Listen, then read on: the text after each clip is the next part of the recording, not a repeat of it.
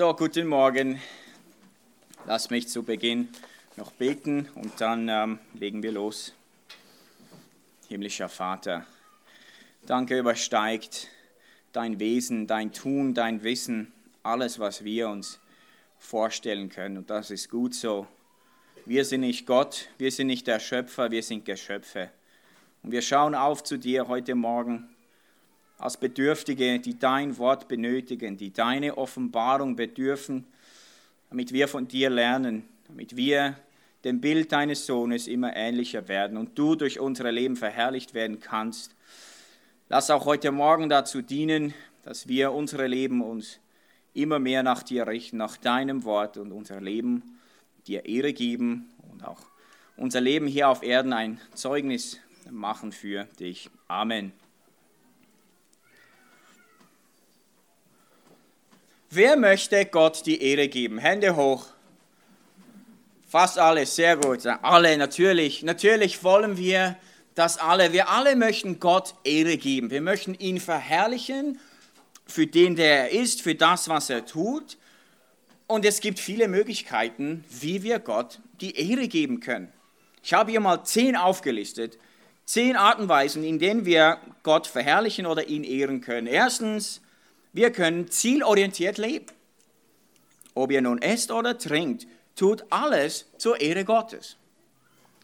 Wir verherrlichen Gott, indem wir erwartungsvoll beten. Alles, was ihr in meinem Namen bittet, werde ich tun, sodass der Vater verherrlicht wird. Oder wir können in Reinheit leben. Flieht von der Unzucht, so verherrlicht nun Gott in eurem Leib. Eine andere Art, Gott zu verherrlichen, ist uns Christus unterzuordnen. Jede Zunge wird bekennen, dass Jesus Christus Herr ist, zur Ehre Gottes des Vaters. Wir verherrlichen Gott, indem wir ihm Dank sagen oder indem wir Gott gehorchen, indem wir wachsen im Glauben. Von Abraham wird gesagt in Römer 4, sondern Abraham war stark im Glauben und er verherrlichte dadurch Gott. Wir können Gott verherrlichen, indem wir für Christus leiden. Petrus sagt, wenn er aber als Christ leidet, schäme er sich nicht, sondern verherrliche Gott dadurch. 9. indem wir geistliche Frucht bringen. Die Sevis erinnern können, Johannes 15. Denn hierin wird mein Vater verherrlicht, dass er hingeht und viel Frucht bringt. Und 10. indem wir Gott anbeten. Die ganzen Psalmen dienen ja dazu, den Namen Gottes zu verherrlichen. Es gibt also viele Möglichkeiten und Arten, wie wir Gott ehren können. Und die meisten dieser Möglichkeiten, die ich gerade aufgelistet habe, ja, die sind euch geläufig. Wir lieben sie, wir leben sie. Aber es gibt eine weitere Art, wie Gott verherrlicht wird, die wird oft vernachlässigt. Die kommt uns meistens nicht in den Sinn, wenn wir daran denken, wie Gott verherrlicht wird. Aber die Bibel legt großen Wert darauf, das heißt, wir müssen das auch tun, großen Wert darauf legen. Und heute Morgen möchten wir darüber sprechen. Wir möchten darüber sprechen, dass Gott die Ehre bekommt, wenn wir Sünde bekennen. Gott bekommt die Ehre, Gott wird verherrlicht durch Sündenbekenntnis. Darum soll es heute gehen. Josua Kapitel 7 illustriert das sehr gut. Das wird unser Startpunkt sein zu diesem Thema. Anhand dieses Beispieles werden wir dann gemeinsam die biblischen Grundlagen erarbeiten zur Sündenbekenntnis, weil da gibt es viel Durcheinander. Ich hoffe auch, dass das heute eine klärende Botschaft, eine klärende Predigt sein darf zu diesem Thema. Und am Schluss schauen wir uns noch ein paar geläufige Ansichten zum Thema Vergebung und Sündenbekenntnis an und werden dann vergleichen, okay, wir haben die biblische Grundlage gesehen, wie verhalten sich jetzt diese geläufigen Aussagen? Ihr seht, ein rechtes Programm für heute. Bleibt dran, bleibt am Bibeltext und dann geht das gut. Okay, Josua 7, hier ist die Ausgangslage. Wir sind am Anfang vom Buch Josua. Israel ist ganz frisch ins verheißene Land gekommen nach 40 Jahren Wüstenwanderung. Die gesamte erste Generation bis auf Josua und Kaleb sind gestorben in der Wüste. Die zweite Generation ist ready. Sie sind in den Startlöchern, um dieses verheißene Land einzunehmen. Josua hat sie da vorbereitet. Und die allererste Stadt, die sie einnehmen sollen, ist Jericho. Bekannte Geschichte, Ruinen, die von Jericho ausgegraben wurden, haben erst das Ausmaß dieser massiven Mauer, von der wir immer sprechen, gezeigt. Wir lesen von mehreren Reihen von Mauern, die je 2 Meter dick waren und bis zu 15 Meter hoch. Und davon noch mehrere Reihen von Mauern. Die Stadt galt als unbezwingbar. Das war das allererste Ziel, die allererste Stadt, die die Israeliten einnehmen sollten. Josua bereitet sie vor, schickt Spione in die Stadt, sie kundschaften das alles aus, dann ist die Geschichte mit Rahab. Aber der Angriff soll sehr ungewöhnlich stattfinden. Und zwar außer dem Schall von Widderhörnern der Priester mussten alle Mäuschen still sein und 6 Tage lang, jeden Tag einmal um die Stadt marschieren und am 7. Tag 7 Mal. Sehr ungewöhnlich, aber am 7. Tag soll dann die Mauer zusammenbrechen mit großem Kriegsgeschrei. Schlagen wir mal auf Josua 6, Vers 16 bis 21. Ich lese mal die Verse, dann tauchen wir jetzt da ein in das Geschehen. Josua 6 ab Vers 16. Und es geschah beim 7. Mal, als sie um die Stadt ging, da stießen die Priester in die Hörner und Josua sagte zum Volk, erhebt das Kriegsgeschrei, denn der Herr hat euch die Stadt gegeben. Und die Stadt selbst und alles, was darin ist, soll dem Bann des Herrn verfallen sein. Nur die Hure Rahab soll am Leben bleiben, sie und alle, die bei ihr im Haus sind, weil sie die Boten versteckte, die wir ausgesandt hatten. Ihr jedoch sollt euch von dem Gebannten hüten, damit ihr nicht an anderen den Bann vollstreckt, selbst aber was von dem Gebannten nehmt und das Lager Israels zum Bann macht und es ins Unglück bringt. Alles Silber, alles Gold, sowie die bronzenen und eisernen Geräten sollen dem Herrn heilig sein, in den Schatz des Herrn soll es kommen. Da erhob das Volk Kriegsgeschrei und sie stießen in die Hörner und es geschah, als das Volk den Schall der Hörner hörte, da erhob das Volk ein großes Kriegsgeschrei. Da stürzte die Mauer in sich zusammen und das Volk stieg in die Stadt, ein jeder gerade vor sich hin, und sie nahmen die Stadt ein. Also, hat geklappt, 7 Tage, Stadt eingebrochen, sie gehen rein, erobern die Stadt, soweit, alles gut. Und die Idee der Eroberung von Jericho war, dass sich alle Völker in Kanaan fürchten vor Israel, nicht weil sie so eine riesen Heeresmacht haben, sondern weil der Gott Israels mit ihnen ist. Weil Israel einen mächtigen Gott hat. Gott war es, der die Mauern einstürzen ließ. Und deshalb sollte auch alles, was erobert wird, dem Herrn geweiht sein. Das Volk hat es nicht eingenommen, es gehört Gott. Gott hat den Sieg geschenkt. Und aus Sicht Josuas lief alles gut. Im Vers 27 lesen wir, und der Herr war mit Josua und die Kunde von ihm verbreitete sich durch das ganze Land. Soweit, so gut. Und Kapitel 7, Vers 1 lesen wir leider, doch die Söhne Israels übten Untreue an dem Gebannten. Und Achan, der Sohn Kamri, des Sohnes Sabdis, des Sohnes Serachs vom Stamm Juda, nahm etwas von dem Gebannten, da entbrannte der Zorn des Herrn gegen die Söhne Israels. Und Josua hat aber nichts davon gewusst. Er fährt weiter, nimmt die nächste Stadt ein, wie sich's gehört. Die nächste Stadt war Ai, eine kleine Stadt, das sollte ein Piece of Cake sein, nur eine kleine Hürde. Sie haben auch nur weniger Männer hingeschickt. Totale Katastrophe. Sie wurden vertrieben. 36 Männer Israels sterben. Und dann offenbart Gott Josua, was da los war, dass einer unter dem Volk Dinge von Jericho geklaut hatte. Und Josua und die Führer lassen dann nun die Stämme antreten und forschen weiter, bis Achan und seine Familie übrig bleiben.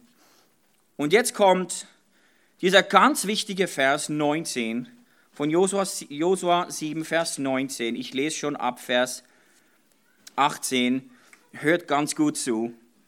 Und er, also Josua, ließ das Haus herantreten nach den Männern. Da wurde Achan getroffen, der Sohn des Kamri, des Sohnes Sabdis, des Sohnes Serachs, vom Stamm Juda. Da sagte Josua zu Achan: Mein Sohn, gib doch dem Herrn, dem Gott Israels, die Ehre und gib ihm das Lob und teile mir mit, was du getan hast. Verschweige nichts vor mir. Diesen Vers müssen wir genauer unter die Lupe nehmen. Könnt ihr euch ja vorstellen, das ganze Volk weiß, wir haben verloren und Achan, er war es, der das geklaut hat, was mitgenommen. Irgendetwas stimmt mit Achan nicht, aber statt dass Josua zu ihm kommt und sagt, du Lügner, du Übertreter, du Dieb, spricht er ihn an mit, mein Sohn. Wie ein Vater zu seinem Sohn, wie ein guter König zu seinem Volk. Mein Sohn, gib doch jetzt dem Herrn Jahwe oder dem Herrn des Gottes Israels die Ehre. Also das Objekt der Ehre war nicht Josua sollte dadurch geehrt werden, sondern Gott. Gott sollte das Objekt der Ehre und des Lobes sein. Weil Gott war ja auch der ihm das Sieg geschenkt hat. Und deshalb ist auch Gott die Person, gegen die Achan gesündigt hatte. Im Vers 20 gibt Achan dann zu, ich habe gegen den Herrn gesündigt. Es war eine direkte Anordnung Gottes, nichts zu nehmen vom Gebannten. Und schließlich stand der Name Gottes auf dem Spiel, des Bundes Gottes Israels. Also jetzt sagt Josua zu ihm, gib doch dem Herrn Gott Israels die Ehre und gib ihm das Lob und teile mir mit, was du getan hast. Josua spricht hier im Imperativ in Befehlsform, gib, teile mit. Was sollte Achan geben? Was sollte er Gott geben? Hier steht es, die Ehre. Und das Wort für Ehre hier kann auch mit Herrlichkeit übersetzt werden. Gib Gott das zurück, was du von Gott genommen hast. Du hast Gott Ehre, Herrlichkeit geklaut, gib sie ihm zurück.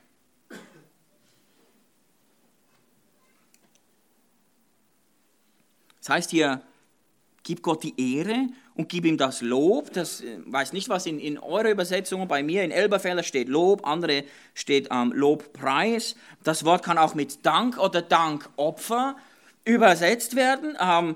Gib Gott Dank, indem du was zugibst. In der Regel kombinieren wir diese Worte nicht so. Gib Gott Dank, indem du zugibst, dass du gegen ihn gesündigt hast. Aber hier haben sie. Und die Art und Weise, wie er das tun soll, ist, indem er genau sagt, was er getan hat. Indem er bekennt und zugibt, dass das, was er getan hat, nicht recht war. Also hier unser erstes Prinzip, Gott verherrlicht sich durch Sündenbekenntnis. Nicht seine eigene, sondern indem Menschen ihre Sünden bekennen, Gott gegenüber. Normalerweise ist die Idee, also dann, wenn Gott vergibt, natürlich bekommt er die Ehre, weil er ja vergeben hat, er hat wiederhergestellt. Deshalb schon viel früher beim Bekennen der Sünde wird Gott schon geehrt. Nicht erst später, schon jetzt.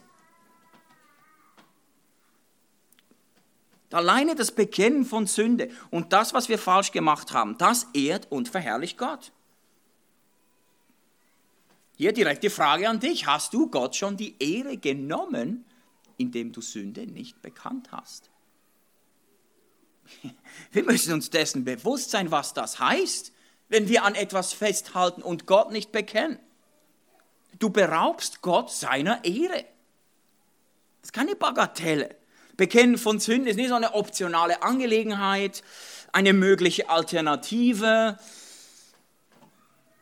Sündenbekenntnis ist essentiell. Nicht nur Gott gegenüber, weil es die Voraussetzung ist für Sündenvergebung. Sündenbekenntnis ist die Voraussetzung für Sündenvergebung. Und Josua macht Achan hier deutlich, okay, es geht hier nicht nur um ein Sorry, oder excuse, meine Schuld. Er geht hier weiter, er sagt, verberge oder Vers 19 sagt er, verschweige nichts vor mir. Wenn wir das wortwörtlich lesen, jetzt passt gut auf, Josua sagt, bringe nichts in den Zustand von Verstecktsein. Du, Achan, bringe nichts in den Zustand von Verstecktsein. Es war Achans Aufgabe, nichts zu verstecken. Es war nicht Josuas Aufgabe, alles rauszufinden.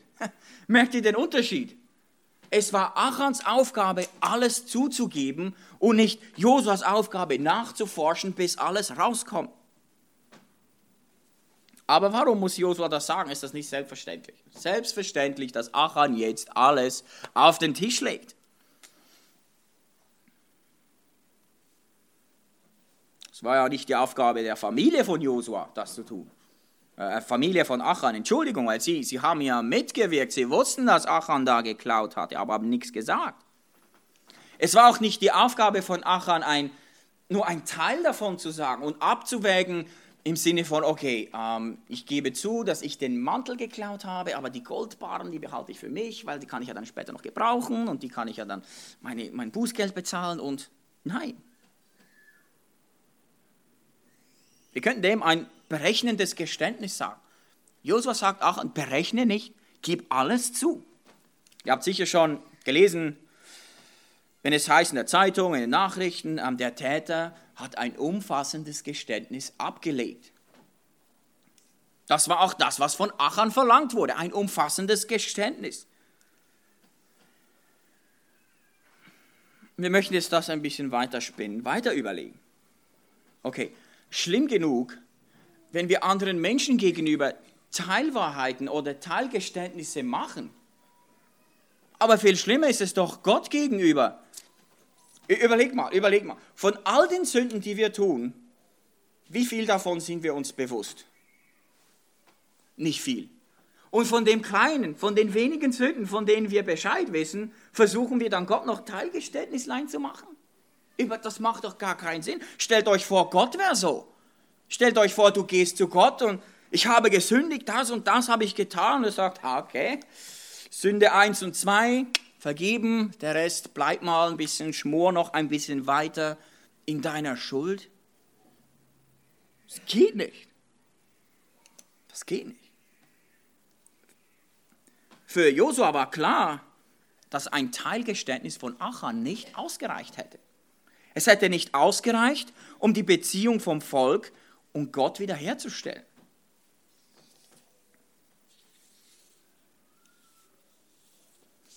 Aus diesem Grund sagt er, versteck ja nichts. Wenn du nicht alles tust, wir kommen nicht weiter. Ein Beispiel, als Gott zum kleinen Jungen, zum Samuel gesprochen hat im Traum.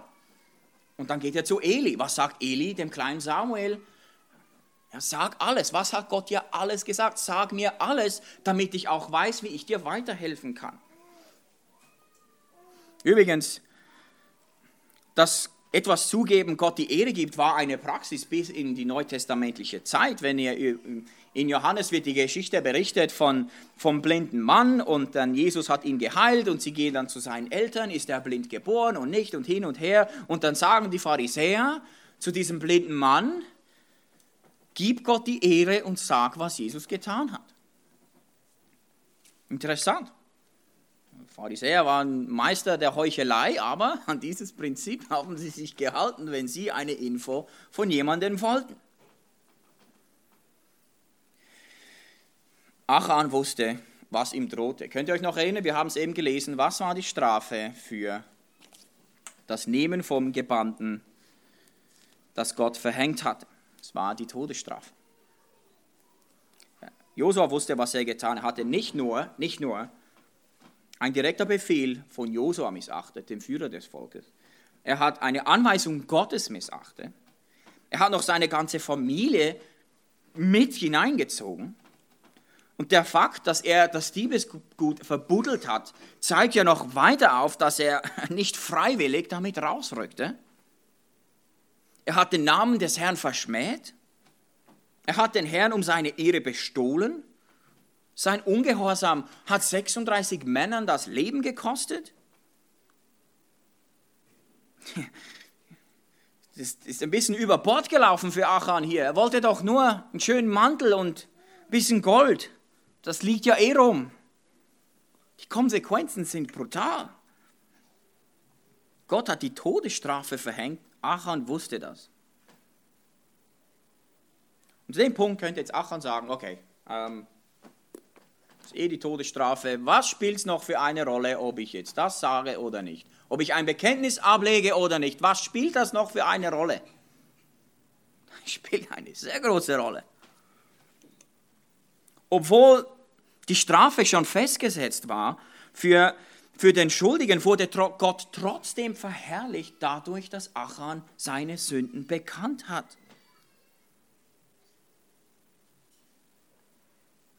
Lesen wir Vers 20 und 21, was Achan gesagt hat. Da antwortete Achan dem Josua und sagte, es ist wahr, ich habe gegen den Herrn, den Gott Israels, gesündigt, das und das habe ich getan. Ich sah unter der Beute einen schönen Mantel aus Shinar, sowie 200 Schekel Silber und einen Goldbarren. Sein Gewicht 50 Schekel, und ich bekam Lust danach. Und ich nahm es, und siehe, es ist im Innern meines Zeltes, im Boden verscharrt, und das Silber darunter.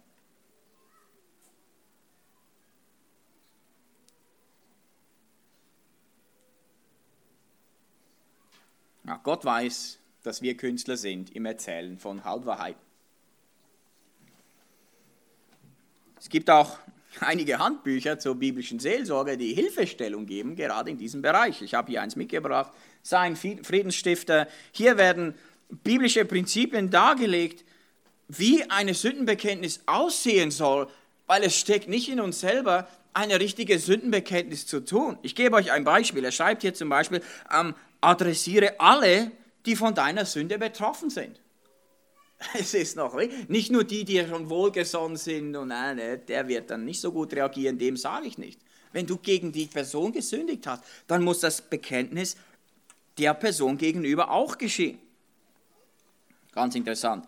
Vermeide Begriffe wie, aber er hat auch, oder vielleicht habe ich da was falsch gemacht. Oder wenn man das so sieht, dann könnte ich. Oder wenn ich nicht so eine Frau hätte, dann hätte ich nicht. Interessant, wie gut wir im Konjunktivfall werden, wenn es um diese Dinge geht.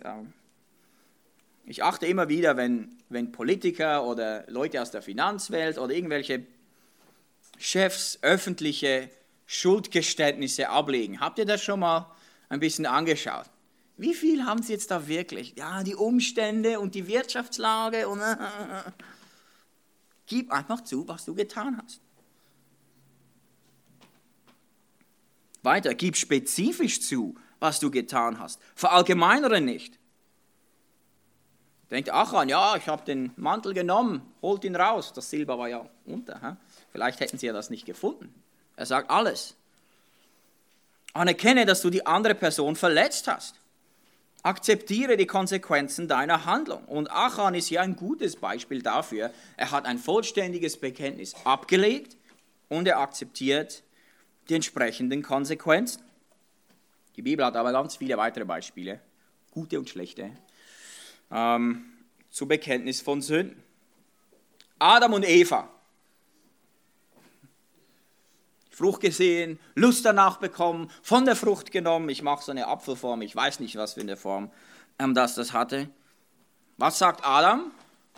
Die Frau, die du mir gegeben hast, nicht ich habe gesündigt, die Frau, die du mir gegeben hast, sie hat mir von der Frucht gegeben. Es stimmt schon, dass die Frau, aber du hast genommen, Gott hat dich gefragt. Was war die Reaktion von Adam und Eva?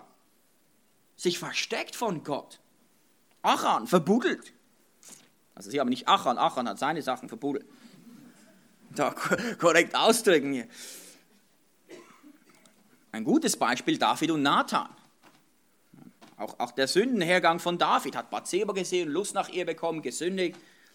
Aber als Nathan ihn dann konfrontiert, rückt er raus mit allem. Und sein Gebet im Psalm 51 sagte, gegen dich allein habe ich gesündigt. Natürlich hat er gegen Bathseba gesündigt, gegen Uria, gegen das Volk, gegen die Heerobersten, gegen bla bla. Aber er wusste, seine primäre Schuld ist gegen Gott.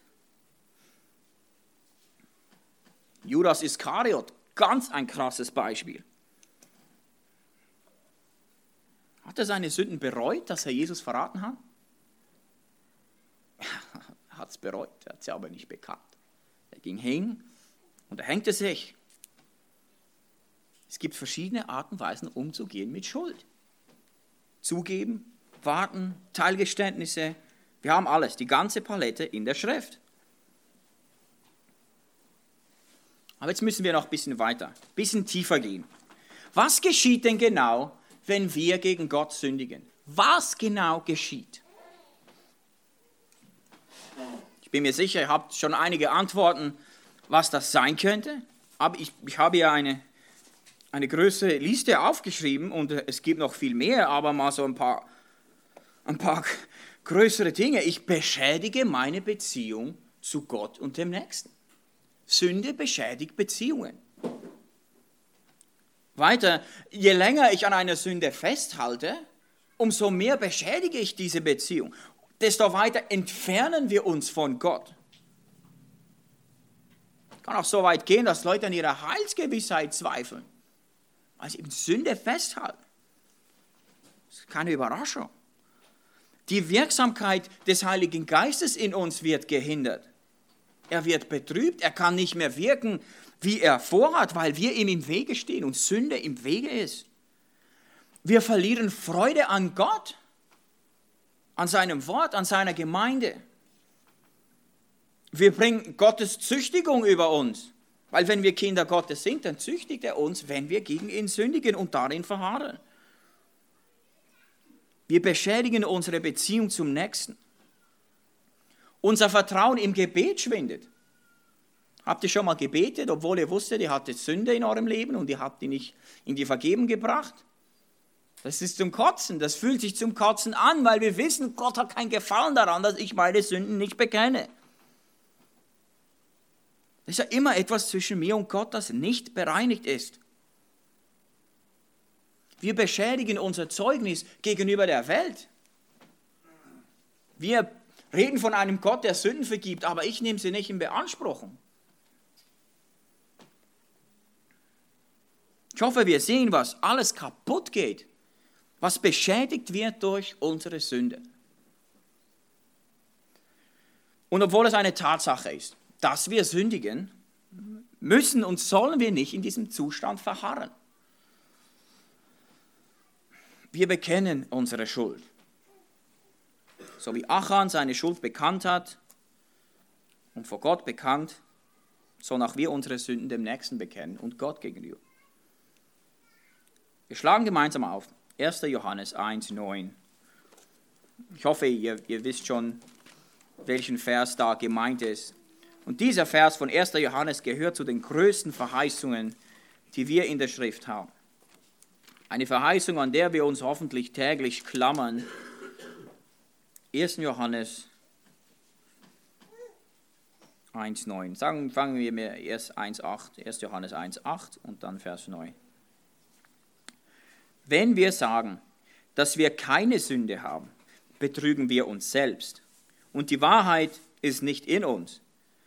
Wenn wir unsere Sünden bekennen, ist er treu und gerecht, dass er uns die Sünden vergibt und uns reinigt von jeder Ungerechtigkeit. Was für eine wunderbare Verheißung. Jedes Mal, egal wie häufig du und ich vor den Thron Gottes kommen und unsere Sünden bekennen, er wird die Sünde vergeben. Gott sagt nie, okay, Daniel, du warst schon 9-mal heute vor mir. Coupons aufgebraucht. Morgen noch einmal. Nie sagt er das. Aber es ist deine und meine Verantwortung, dass wir unsere Sünden bekennen, damit er uns vergeben kann. Wie ich eingangs gesagt hatte, Sündenbekenntnis ist die Voraussetzung für Vergebung. Ohne Sündenbekenntnis keine Vergebung.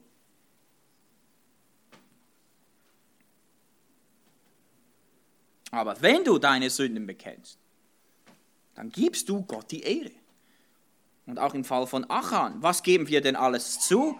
Wenn wir unsere Sünden bekennen, geben wir allererstens zu, ich war's und niemand anders. Ich habe gesündigt und nicht jemand anders. Zweitens anerkenne ich, dass Gott heilig ist und ich nicht. Drittens bejahe ich auch, dass er keine Fehler gemacht hat in den Umständen, wie alles gelaufen ist. Kein Fehler von der Seite Gottes. Mein Fehler. Ich war's. Und du räumst auch ein, dass du deine eigenen Sünden nicht vergeben kannst. Dass du Gott brauchst, damit er dir die Sünden vergeben kann. Darum ist es zum Beispiel in der Kindererziehung sehr wichtig, dass das Kind nur sagt, ja, ich bin's gsi, ich war's. Das ist gut, das ist schon mal ein Teilgeständnis. Aber das Kind soll auch lernen zu artikulieren, ich habe die Tasse kaputt gemacht, weil ich wütend war. Das ist schon etwas anderes, als wenn du, ja, ich war's, ich kaufe halt eine neue. Nein, was hast du genau getan? Und es ist wichtig, dass wir von jungen Jahren lernen, was ein Sündenbekenntnis ist.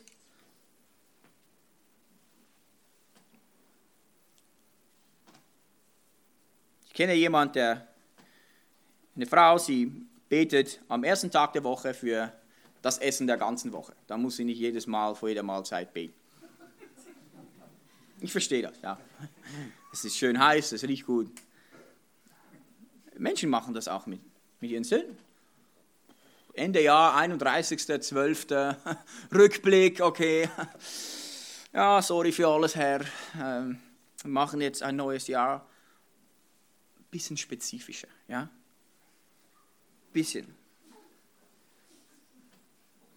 Aber was gilt mit den Kindern, gilt auch in der Ehe, in der Familie, in jeder Beziehung.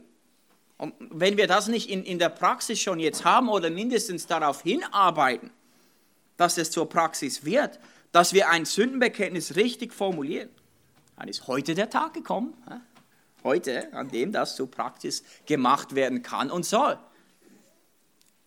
Und es gibt ein unglaubliches Verhältnis. Je mehr wir Sünde bekennen, verstehen wir, was Sünde Gott gegenüber bedeutet. Und wir verstehen Gott besser. Wenn wir Gottes Wesen besser verstehen, verstehen wir unsere Sünde besser. Und wir wissen noch besser, wie wir beten sollen. Und hin und her und hin und her. Wenn aber keine Sündenbekenntnis stattfindet, ist unsere Erkenntnis von Gott kleiner und schrumpft. Und unsere Sicht von uns selbst immer größer.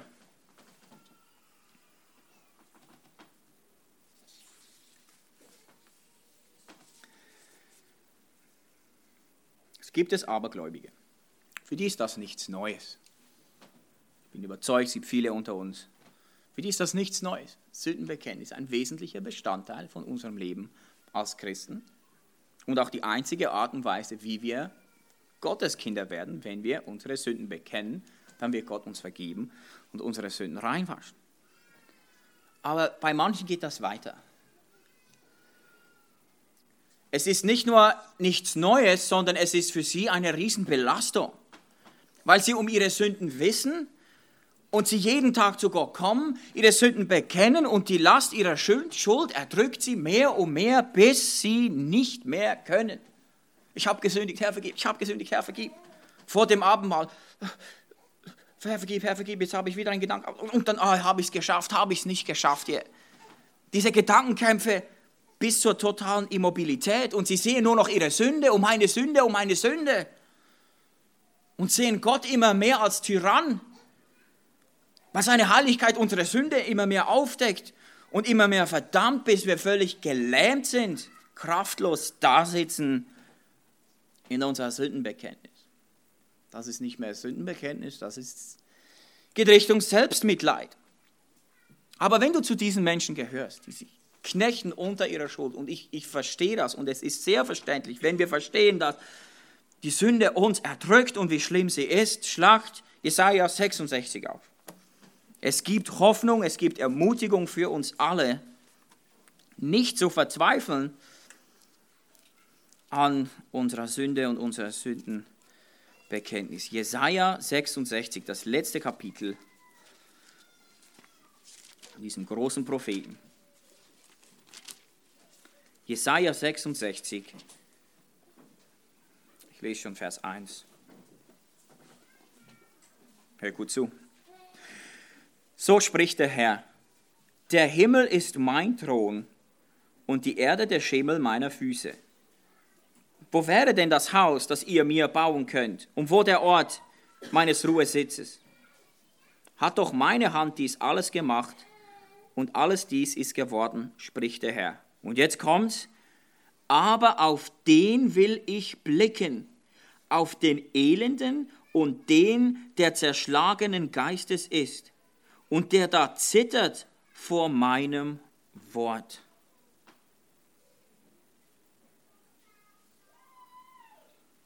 Gottes Blick ist gerichtet auf diejenigen, auf die Elenden und die zerschlagen im Geist sind und die da zittern. Gott wendet sich nicht weg, sondern hin zu denen, die ihn lieben, die wissen um ihre Schuld, die wissen wie groß ihre Schuldigkeit vor Gott ist. Seine Aufmerksamkeit gilt denen, die über ihre Sünde zerbrochen sind. In der Bergpredigt sagt Jesus sogar: glückselig, glückselig, die da trauern. Johannes 16,20: Ihr werdet traurig sein, aber eure Traurigkeit wird zur Freude werden. Es ist eine gesegnete Trauer, eine gesegnete Zerbrochenheit über unsere Sünden. Lukas 15,7: Ich sage euch, so wird Freude im Himmel sein über einen Sünder, der Buße tut. Mehr als über 99 Gerechte, die die Buße nicht nötig haben. Freude im Himmel. Sprüche 28 weiter: Wer seine Versprechen zudeckt, wird keinen Erfolg haben. Wer sie aber bekennt und lässt, wird Erbarmen finden.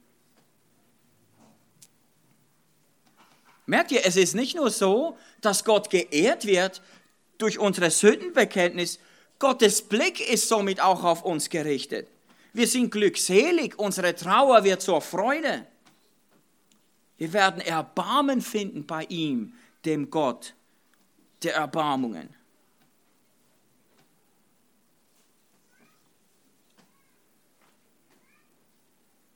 Ich hoffe, wir haben den biblischen Mittelweg gefunden zwischen der völligen Inaktivität durch die Last der Sünde, die auf mir lastet, und der Leichtfertigkeit vor Teilgeständnissen und ist nicht so wichtig. Es ist extrem wichtig. Es ist extrem wichtig, dass wir unsere Sünden erkennen, was sie sind und was sie beschädigt und was alles kaputt geht dadurch. Aber es ist auch wichtig, dass wir wissen, wohin wir mit unserer Sünde gehen. Diese Grundlagen sind fundamental für unser Leben als Gläubige. Aber wo wir das jetzt erarbeitet haben, gibt es noch einige gängige Ansichten, die müssen wir jetzt noch besprechen. Ansichten zu Sündenvergebung, Bekenntnis, wie genau, würde mich noch wundern, wer das schon gehört hat. Der Hauptgrund, warum ich Sünde bekenne, ist, dass ich mich dann besser fühle. Wer hat das schon gehört? Niemand, vielleicht gedacht. Ich bekenne Sünde, weil ich fühle mich ja dann besser. Ist das wirklich der Hauptgrund, warum wir Sünde bekennen? Nein, nach Josua 7,19, Achan hat sich alles andere als super gefühlt, als er seine Sünde bekannt hat. Es war eine Entlastung, aber die Strafe war da. Dass wir danach glückselig genannt werden, nachdem wir die Sünde bekannt haben, liegt primär daran, dass Gott uns vergibt. Auch ein Mensch, der ohne Christus stirbt, wird auch seine Sünden bekennen müssen. Aber auf die wartet alles andere als auf Besserfühlen. Das ist also nicht der Hauptgrund, warum wir zu Gott gehen. Der Heilige Geist aber drückt auf unser Gewissen, damit wir zu ihm hingehen. Aber Jesus ist nicht eine Wohlfühloase, zu der wir hingehen und ich möchte mich besser fühlen. Was für Möglichkeiten habe ich? Ich gehe zu Jesus und nein. Zweitens, das ist ein großes Kapitel, viele 100 Jahre schon. Sündenbekenntnis findet in der Beichte statt, wo der Priester spricht dann den Satz: Deine Sünden sind dir vergeben. Das ist die Vorgehensweise der römischen katholischen Kirche. Es gibt noch andere kleinere Religionen, die das so handhaben. Aber grundsätzlich, deine Sünden sind dir vergeben. Ist das falsch oder richtig? Wir lesen in Jakobus, dass wir einander die Sünden vergeben sollen. Ist das denn falsch, wenn wir jemandem unsere Sünden bekennen und der dann sagt, ja, ich vergebe dir? Nein, das ist nicht falsch, darauf kommen wir noch zu sprechen, aber wir lesen nirgends, dass jemand die Schuld der Sünde vor Gott vergeben kann anstelle Christi. Die rechtsmäßige Strafe der Sünde kann ich von dir nicht wegnehmen. Jemand muss bezahlen, damit eine Schuld ausradiert werden kann. Der Priester bezahlt nicht für deine Sünde. Wir sollen dem Nächsten vergeben im Sinne von, dass die Person Sünde bekannt und wir halten der Person die Sünde nicht mehr vor, aber die Strafe, die vor Gott besteht, kann niemand wegnehmen. Die katholische Kirche geht sogar so weit, ich habe das in einer ihrer Richtlinien für Priester gelesen, dass der Priester repräsentiert nicht nur die Gesellschaft in der Beichte, sondern er repräsentiert auch Christus im Prozess der Vergebung des Sünders. Und wieder, die Linie müssen wir scharf ziehen. Wir vergeben, weil Christus uns zuerst vergeben hat. Das ist korrekt. Aber wir vergeben nicht an Christi statt. Das ist ein großer Unterschied. 1. Timotheus 2,5 lesen wir, denn einer ist Gott und einer ist Mittler zwischen Gott und den Menschen, der Mensch Jesus Christus. Jesaja 53 sagt, die Strafe zu unserem Frieden lag auf ihm, auf dem Knecht, auf Jesus. Durch seine Striemen ist uns Heilung geworden.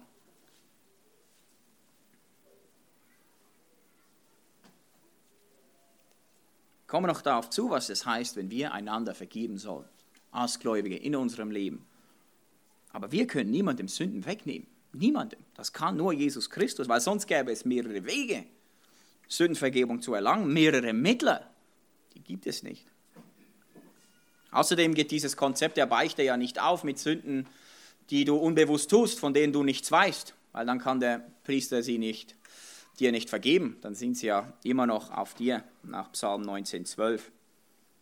Aber es ist ein wichtiger Punkt, weil da für diese werden viele Verse zur Begründung vorgenommen, warum der Priester jetzt vergeben kann. Ja, wir sollen einander vergeben, aber die Schuld wegnehmen gegenüber Gott kann kein Mensch, sondern nur Jesus Christus.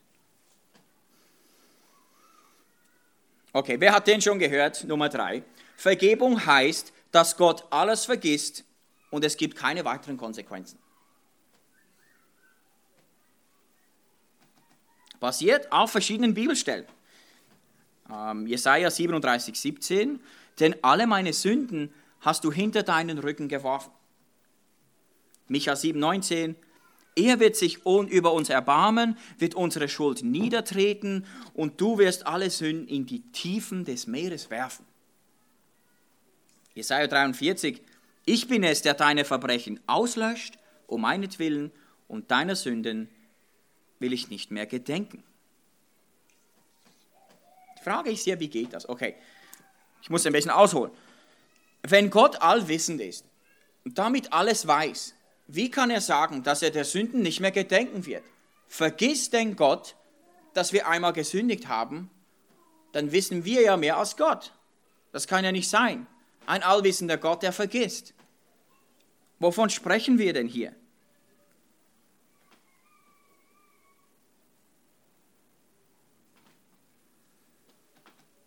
Was wird denn genau ausgelöscht, wenn Gott uns vergibt?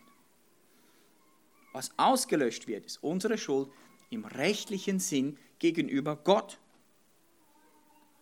Unsere Sünden können nicht mehr gegen uns gehalten werden, weil jemand dafür schon bezahlt hat. Das heißt nicht, dass es keine Strafe gibt, das heißt, dass die Strafe jemand anders getroffen hat. Jesus. Beispiel, bekommst eine Parkbuße und jemand bezahlt die für dich, dann kann niemand etwas mehr gegen dich halten. Aber jemand musste dafür bezahlen. Deine Schuld ist ausgelöscht, aber jemand hat dafür bezahlt. Das ist damit gemeint. Das heißt also, im rechtlichen Sinn ist unsere Strafe ausradiert Gott gegenüber, aber die praktischen Konsequenzen der Sünde müssen wir trotzdem tragen. Dass unser Fleisch stirbt, oder unser Fleisch sich zersetzt, wenn wir sterben, ist immer noch eine Folge der Sünde. Ja, nur weil wir Kinder Gottes werden, heißt nicht, dass jetzt unser Leib ewig lebt. Das ist immer noch eine Konsequenz der Sünde. Weitere Beispiele, wenn ich ein gottloses Leben geführt habe als schwerer Alkoholiker und dann komme ich zum Glauben. Jesus vergibt mir meine Sünden. Das bedeutet nicht, dass meine Leber jetzt plötzlich wieder 100% funktionsfähig ist. Das uneheliche Kind ist immer noch da. Die Gefängnisstrafe muss immer noch abgesessen werden. Die Buße muss trotzdem bezahlt werden.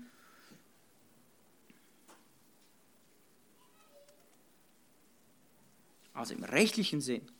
Aber das allergrößte Problem ist dann gelöst. Deine Schuld gegenüber Gott ist vergeben. Und wenn du Gott gegenüber mit Gott Frieden gemacht hast, dann hilft dir Gott auch mit den Konsequenzen der Sünde biblisch und richtig umzugehen. Gott wird dir Gnade schenken, dass du mit diesen Konsequenzen biblisch umgehen kannst.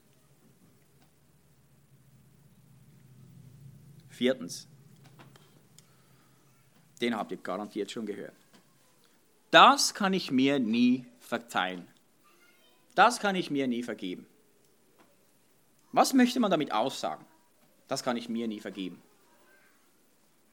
Man möchte eigentlich sagen, ja, ich fühle mich so schuldig, dass ich halte mir das vor und ich möchte ja nicht vergessen, dass ich was getan habe.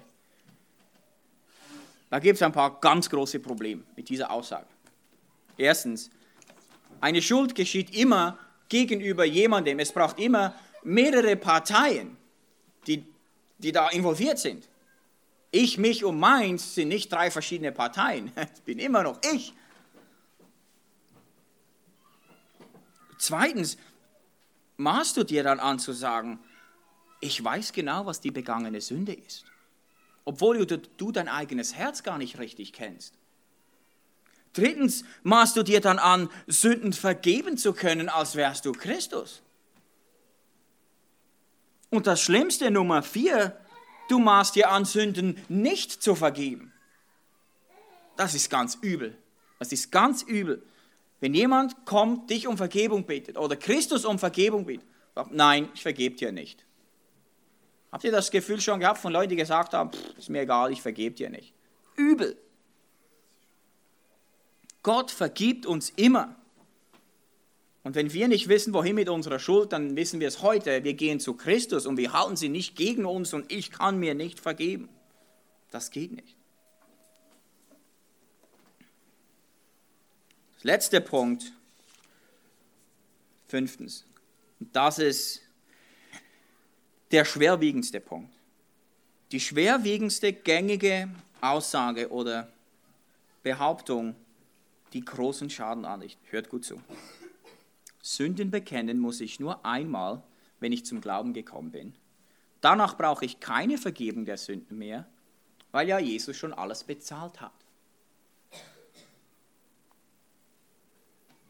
Ist ja alles bezahlt.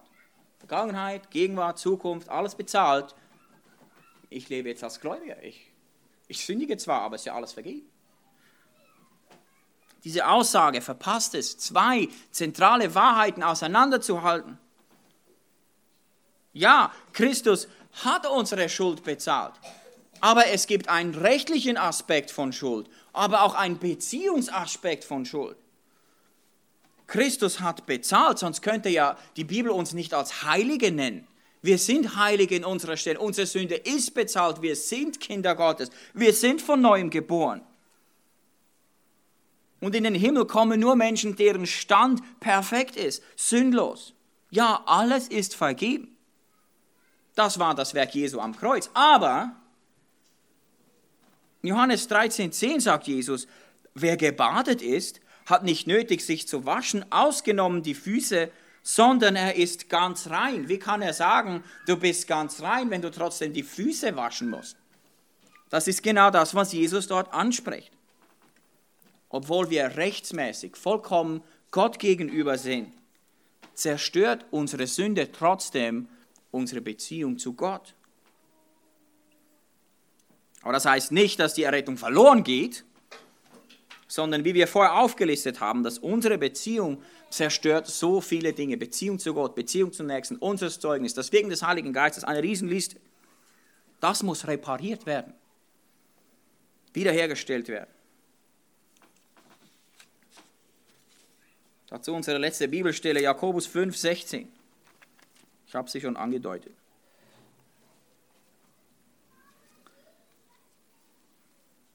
Jakobus 5,16.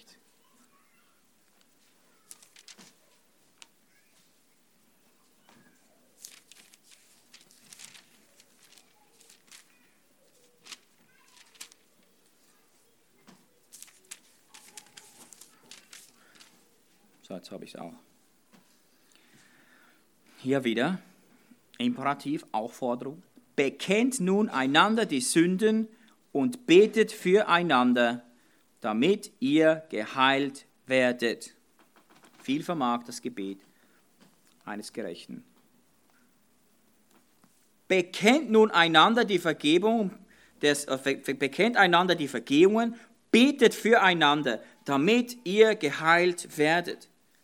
Das ist eine Aufforderung, einander die Sünden zu vergeben. Und ich glaube, jetzt verstehen wir besser, wir vergeben dem anderen nicht die Schuld Gott gegenüber, sondern ich halte das, was du mir gegenüber getan hast, dir nicht mehr vor. Ich werde das nicht mehr in mein Gewissen rufen. Ich werde es auch nicht in Zukunft in einer Diskussion dann aus der Schublade nehmen und haha, ich schmeiße es dir wieder an den Kopf. Dann hast du nicht vergeben, weil Gott das nicht tut. Nie. Der Grund, warum wir gegenseitig uns vergeben müssen, ist, weil wir geheilt werden müssen. Geheilt in unserer Beziehung einander gegenüber. Es wird jetzt klar, dass das nicht nur eine private Sache ist in der Vergebung. Ja, ich und Gott, immer nur, das geht niemand was an, was ich getan habe. Nur ich und Gott und ich habe Gott alles gesagt, ich muss jetzt nichts weiter tun. Und wir sehen, das ist nicht nur so. Das ist die erste Verantwortung, ja. Aber die Beziehung zu anderen muss auch wiederhergestellt werden.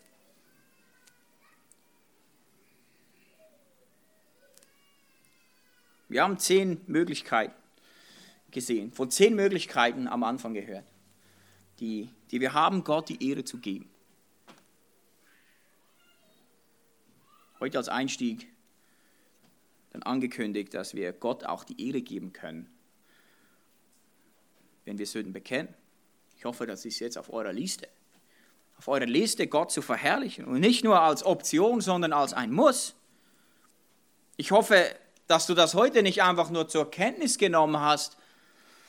Es ist eine Möglichkeit, Gott zu verherrlichen, sondern dass eine richtige, umfassende biblische Sündenbekenntnis zur Praxis wird in deinem Leben, wenn sie es nicht ist.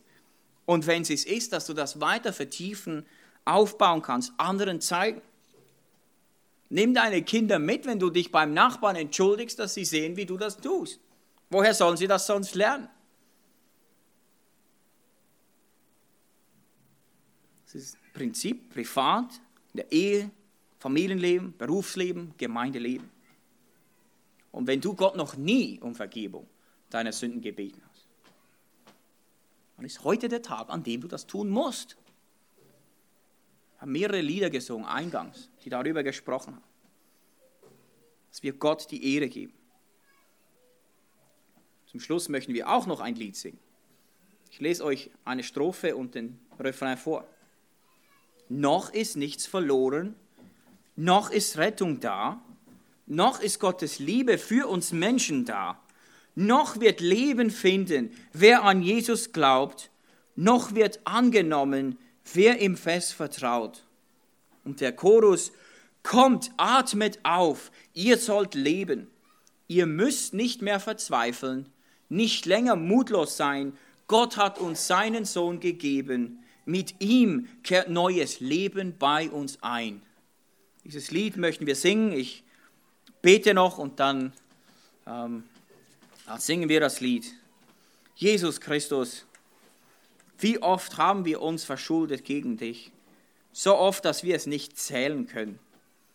Nicht mal an einem Tag. Wir wissen nicht einmal, was wir alles sonst noch gegen dich tun.